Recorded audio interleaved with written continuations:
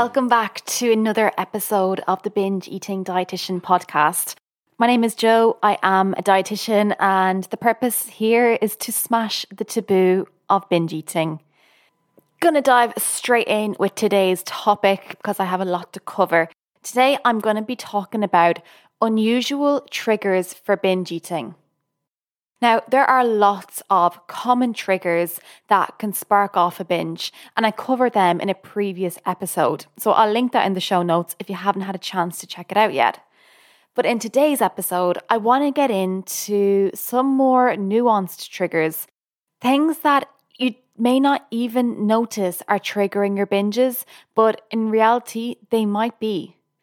Many of these are not even discussed in the scientific literature or research. But from my experience, I have come across people struggling with these triggers again and again. So even though it's not written in the research anywhere, I do think they are real triggers. It's just that they haven't been talked about enough yet. So if you are trying to learn more about what triggers you to binge eat, I really think you're going to enjoy today's episode. So I have 4 unusual triggers for you today, but before I get into it, just my usual disclaimer, please don't take any healthcare advice from this podcast. It is just for information and education purposes only, and it's not a substitute for individualized support from your doctor, your nurse, or your dietitian. Having said that, if you would like me to be your personal dietitian, then why not seek out one-to-one coaching with me? I now take private clients. I do a package of 8 weeks for people who are ready to leave binge eating in the past. So if that's you, I'll leave a link in the show notes where you can check it out.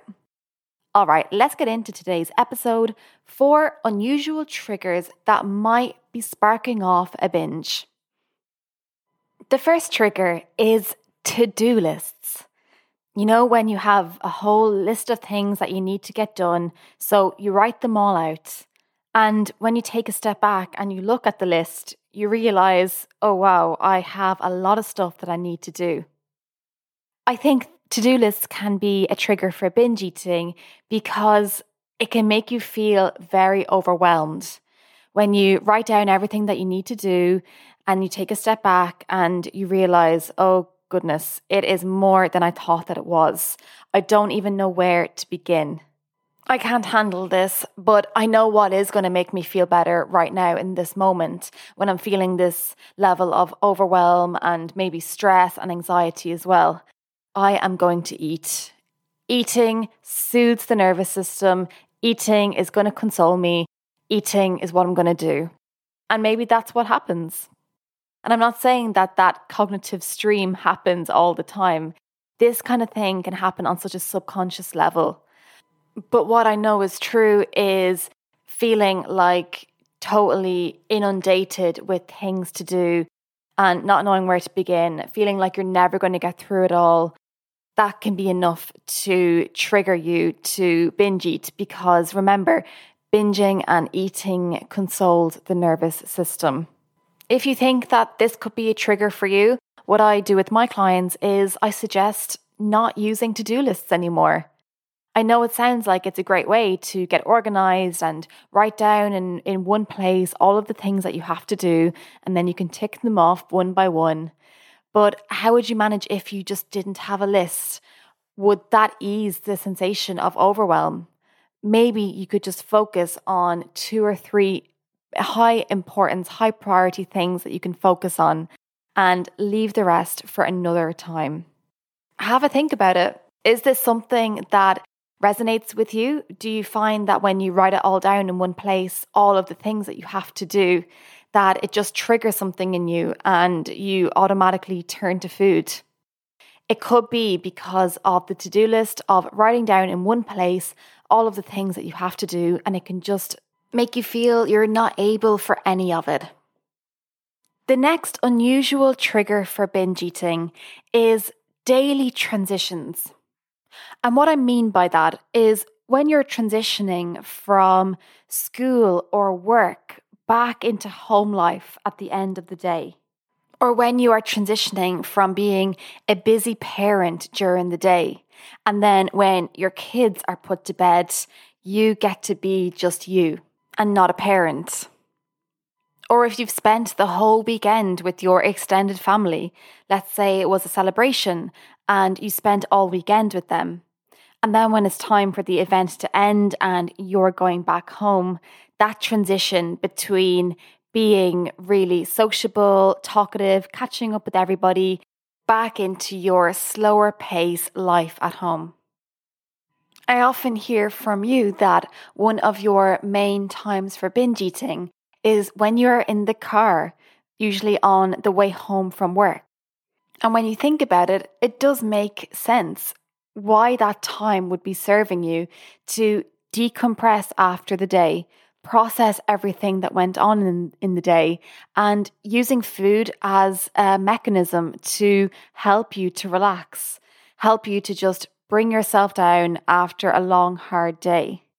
So if you are somebody who binge eats in the car, usually on the way home from work, then it might be true to say that you use food as a way to cope with transitioning during the day, transitioning from work life back into home life.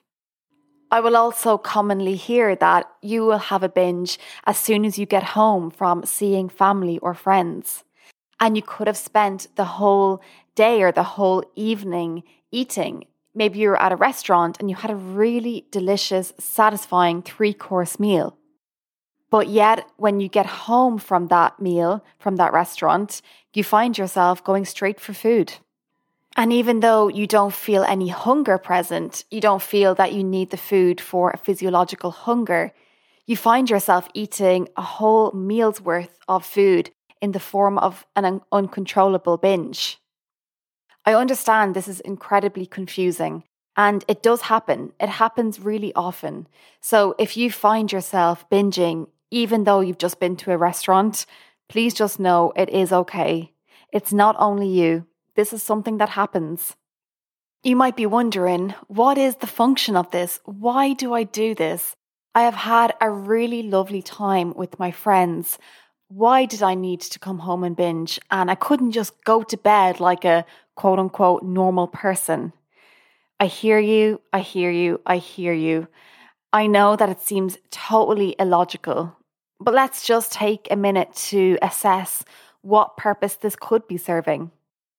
Even though you've probably had a lovely time with your friends and you really enjoyed catching up with them, maybe on some level you just found the experience a little bit too much.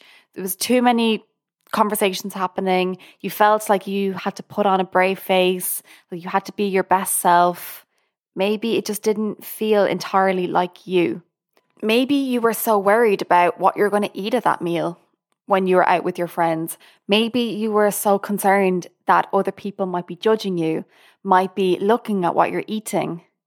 Whatever was going on, just know that binge eating in the moment feels like it's a really good way to decompress, a really good way to just let go. And especially if your mind has been taken up with thoughts about food and are they looking at me? What should I order? I want to order dessert, but nobody else is ordering dessert. What should I do? Binge eating is just a way to just quieten all of that. Because as I've said in previous episodes, people who binge eat are always thinking about food, except for when they're actually binge eating. So that's another unusual trigger. Take a look to see, do you find that you do binge eat at times of transition? So moving from one state into another. And speaking of moving from one state into another, the next unusual trigger is kind of on the same lines. An unusual trigger for binge eating that I come across often is just because it's Sunday.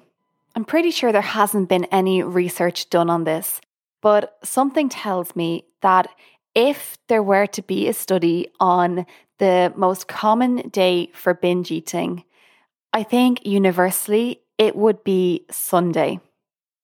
And it's clear to see why. Because people who binge eat are often battling with that Monday mentality. The mentality of, on Monday I'll be good, on Monday I'll start again, on Sunday I'll do the big shop, and on Monday I will get back on it. Does that sound familiar? And with every Monday mentality, there comes the Last Supper eating. So that last chance to eat all of the delicious foods, all of your favorite binge foods, to eat as much as you want, as quick as you can, because come tomorrow, that's it. You are not going to be allowed them anymore. This is why Sundays, I believe, are very popular for binge eating. And then to add another reason to it, Sundays tend to be a more unstructured day. And us binge eaters don't like to not have a routine. We don't like to have ample time just to ourselves so that we can do whatever we want with it. We like to be told what and when we should be doing things. So if you put together a whole day of unstructured time, and usually our meals are pretty unstructured on Sunday as well, because you might get up late or you don't feel like cooking, which is totally fine, by the way. It's okay to have unstructured meals.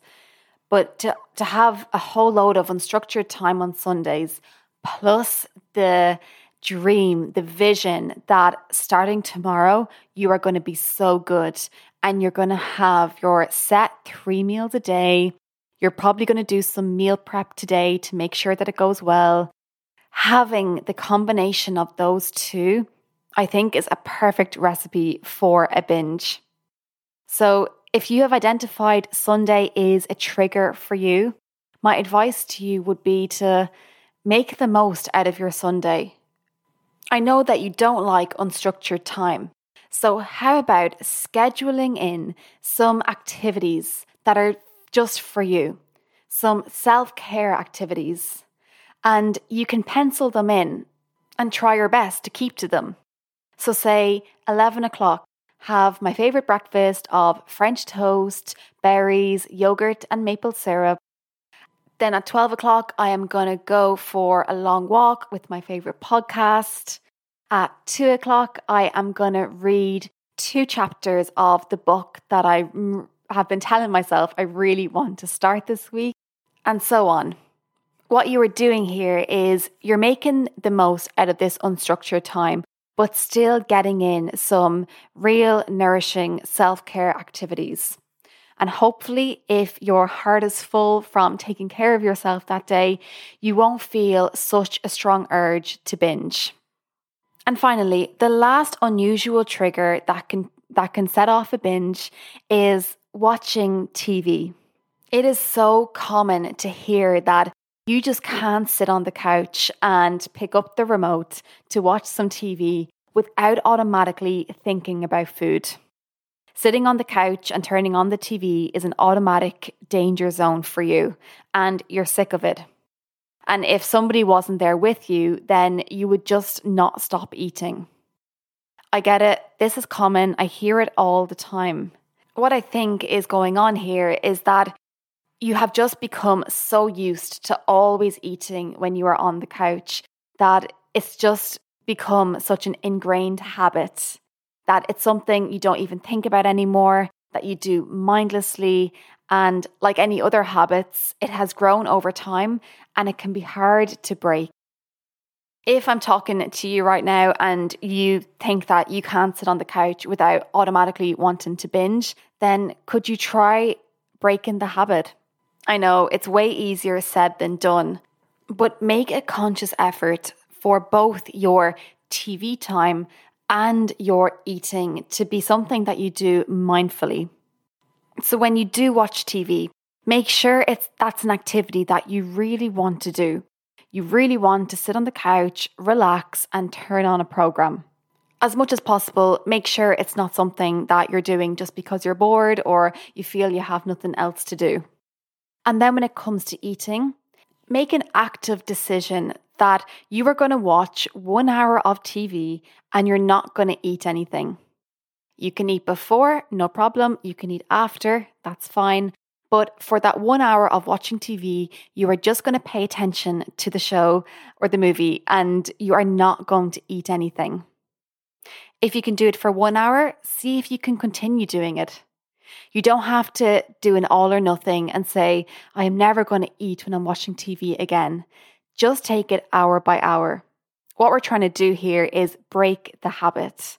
So just to reiterate, the problem is not the binging, the problem is not watching TV, but we just want to break that habit so you don't feel like every time that you sit down, you're automatically going to binge. So just to recap over those points again. So the first unusual trigger is to-do lists. The second unusual trigger is transitioning. So transitioning throughout the day. Number 3 is Sundays, which I think is the universal day for binging. And number 4 is watching TV. If you have found that one or all of those triggers relate to you, then that's okay. Just know that these are real and valid, and just because they're not talked about a lot doesn't mean that they're unusual or strange or it's only you that's going through it. I am going to leave you there. Thank you so much for joining me for this episode. Remember, if you would like to seek one-to-one private coaching support with me, just let me know. I have left a link in the show notes where you can read about my service and book a free 15-minute, no obligation introductory call to overcome binge eating, to stop binge eating for once and for all. All right, you take care of yourself, and I will see you in the next episode.